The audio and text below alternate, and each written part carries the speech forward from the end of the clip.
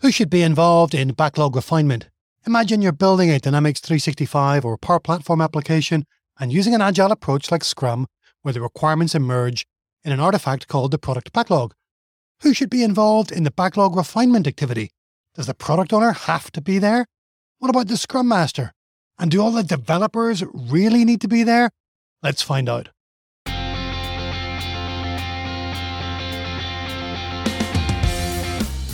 Welcome to the Amazing Apps Show for Microsoft Business Applications creators who want to make amazing, agile Dynamics 365 and Power Platform applications that everyone will love.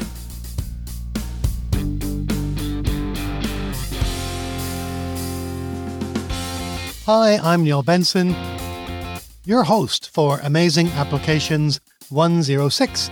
You can find show notes and a transcript for this episode at amazingapps.show/106. How's it going? It's the start of the summer holidays here in Australia. My kids finished school today, and tomorrow we're off up the coast to Noosa with a couple of other families for some sea and sand and hopefully some sun too, but we're having a wet start to the summer. Before I go, I wanted to share my thoughts with you on the topic of backlog refinement. I've been involved in lots of requirements elaboration recently, and getting the right people in the backlog refinement workshops isn't always straightforward. First, let's define what we mean by backlog refinement. In agile product development, a product backlog is an ordered list of all the work that we need to do to turn our business aspirations into business applications. The product backlog items are ordered by the product owner based on characteristics such as business value, estimated effort, and technical risk. The items at the top of the backlog should be smaller, better understood, and more accurately estimated than items at the bottom of the product backlog. Backlog refinement is the process of making the items smaller, ensuring they're understood, and estimating them. You don't need to refine the items at the very top of the backlog because they should already be refined and ready for your Scrum team to start development on in the next sprint or couple of sprints. And you don't need to refine the items at the bottom of your product backlog because it could be months before those items rise to the top. We want to defer our requirements analysis for as long as possible. This means that our backlog refinement activity should focus on items near the top of the backlog, but not at the very top. These are the items that our product owner thinks are likely to be needed, and our developers think they are likely to get to within the next couple of sprints. These items might not be well understood by the developers, and maybe not even by the product owner. These items might also feel quite big, probably bigger than we would want to try delivering in a single sprint, but they haven't been estimated yet. Wait, what? Is it possible that the product owner doesn't understand some of the product backlog items? Well, let's start with the product owner's backlog refinement responsibility. In my Dynamics 365 and Power Platform projects, the product owner has always been a senior leader from my customer's organization. They represent all my customers' users and the application's stakeholders. It's their mission to maximize the application's value for the organization. The product owner's prime responsibility is to order the items in the backlog. No one else should be messing with the order of the items in that backlog. The product owner has the final say. That's a rule from the Scrum Guide and has been a rule on all my projects too. We haven't always succeeded in having a single product owner on all my projects like the Scrum Guide says, but that's a topic for another podcast. In most of my projects, the product owner also has sufficient business expertise to be able to help the developers understand the details of the requirements. Maybe they're a senior leader from the department we're implementing Dynamics 365 for, in marketing, sales, service, operations, finance, or HR. Or maybe they are a senior manager from the team we're building a Power App or Power BI application for in health and safety, supply chain, public relations, or wherever else. If they've got recent hands-on operational experience, then they've probably got enough knowledge of what users and stakeholders need so that they can express those requirements to the developers. But this is not always the case. On my projects, often the product owner is not an expert in all the business processes. They can't know all the requirements and don't know all the features of the legacy application we're replacing. And in enterprise projects spanning multiple departments or teams, they can't possibly know everything. No one does. It's not like we have the wrong person as our product owner. It's just that there isn't one person who knows that much about the organization to that level of detail. Your product owner probably does have sufficient knowledge when you're building an application within a small company or with a small team that's inside a large organization. But in enterprise projects, your product owner is going to need some help. In my projects, the help has come from two places. The first source of help for the product owner is a role that we call subject matter experts. Now, these are not in the Scrum Guide, but all of my projects have had them.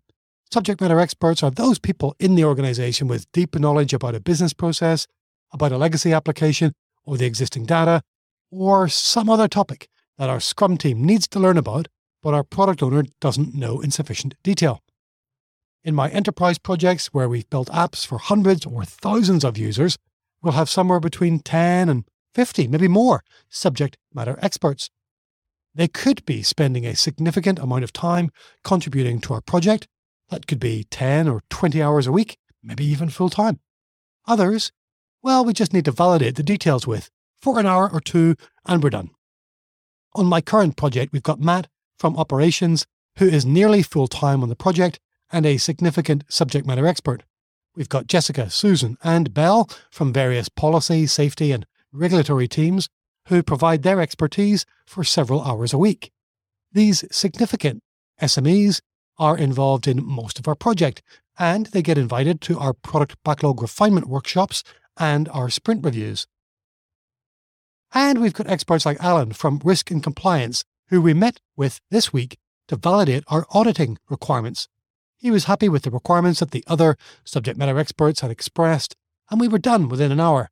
We've got dozens of other SMEs like Alan who our project sometimes engages with. We meet with them briefly, perhaps invite them to one or two backlog refinement workshops, and we move on. They don't have a meaningful role where it's worth inviting them to sprint reviews, but there's no reason why we couldn't if we wanted their feedback or their input. Let's take a quick break, and we'll be right back to find out who the other source of backlog refinement assistance is for the product owner. G'day, business apps builders. I wanted to share with you an important insight and share something I made just for you. After spending thousands of hours coaching teams from all over the globe, I've learned one big lesson. Everyone who wants to use an agile approach to build business applications has a different definition of what agile is.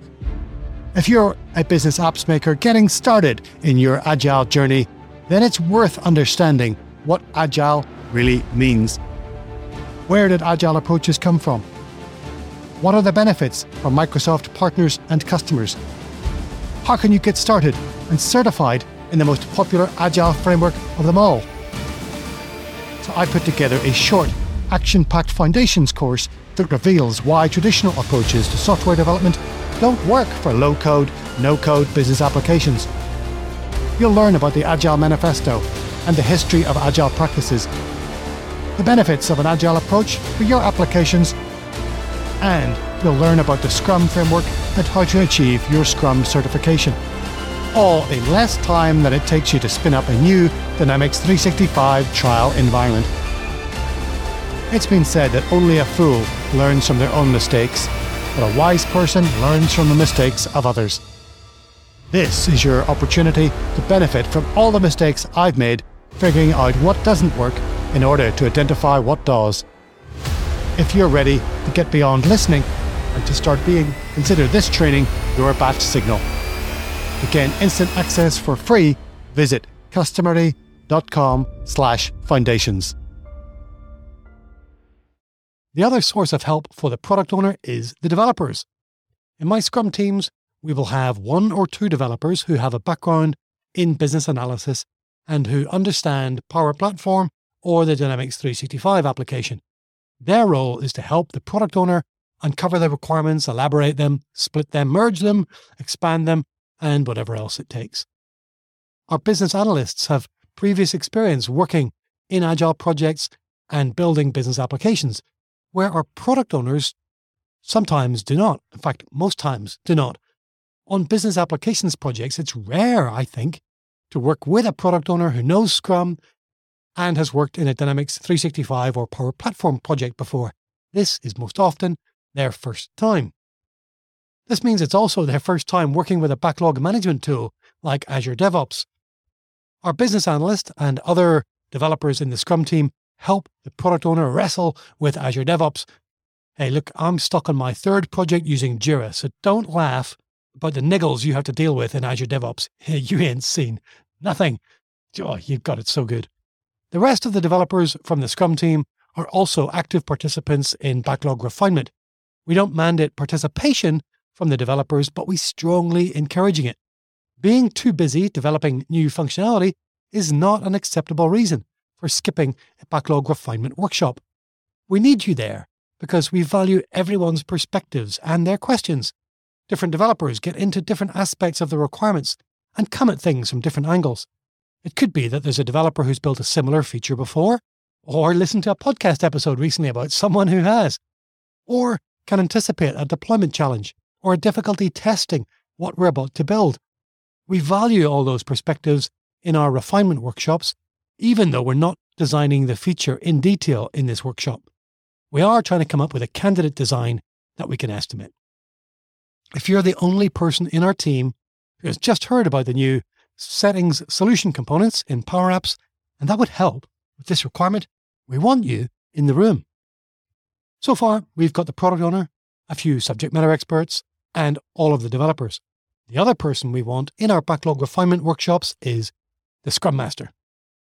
The Scrum Master isn't essential to backlog refinement. If I'm the Scrum Master and I can't make it, I insist that the backlog refinement goes on regardless. The same is not true if the product owner can't attend. The Scrum Master can, however, add a lot of value during backlog refinement by facilitating the discussion. Scrum Masters ought to be marvelous meeting facilitators. Before the meeting, they can make sure the right people are invited, everyone understands the purpose of backlog refinement, and that the team is appropriately prepared.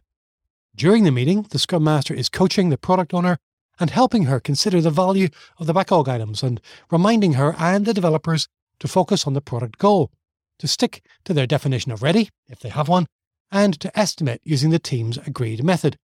They're also ensuring that everybody is actively participating and is being respected. And a Scrum Master should have an objectivity that is watching out for the team, spotting questionable requirements or estimates that seem out of balance compared to other recent similar requirements. There you have it. Backlog refinement is the work to ensure that the backlog items are mutually understood, that they are ready for their development to start in an imminent sprint. Backlog refinement workshops, whenever and wherever you hold them, need to be attended by your product owner and the developers. The right subject matter experts should be invited too. And I always find that the best backlog refinement happens when it's facilitated by a good Scrum Master. I hope that helps. Let me know if you run backlog refinement in a similar way or maybe completely differently. Some of my teams call it elaboration or have other creative names for it. What does yours look like? Get in touch and let me know. Thanks for listening to another episode of Amazing Applications. I always appreciate you letting me shout in your ears every week or two. I hope you're enjoying it and learn a little from the content I'm sharing in every episode. Sometimes I guess that might mean you're reflecting on how you build business apps and disagreeing with everything I say. But as long as you're inspecting and adapting, that's fine by me, whatever the outcome. Like Lars Martin on LinkedIn, who doesn't assign stories to developers the way I shared on episode 104. His teams find value in decomposing stories into tasks, whereas my teams don't do that anymore. Scrum is a broad framework, and there's a myriad of ways to apply it successfully. You can add your comments about backlog refinement wherever you see this episode posted, on LinkedIn or Twitter. The Amazing Apps Show has dedicated pages on both of those. Thanks so much for listening to the Amazing Apps podcast. You can join the show's mailing list at amazingapps.show. You'll get a personalized welcome video from yours truly and a notification when there's a new episode available. There are also shortcuts so you can follow the show on all major podcast players. And you can follow Amazing Apps Show on Twitter, LinkedIn, YouTube, Instagram, and Facebook.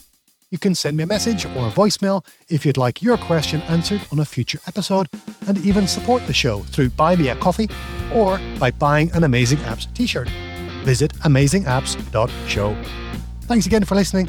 I really appreciate you. Until next time, take care and keep sprinting.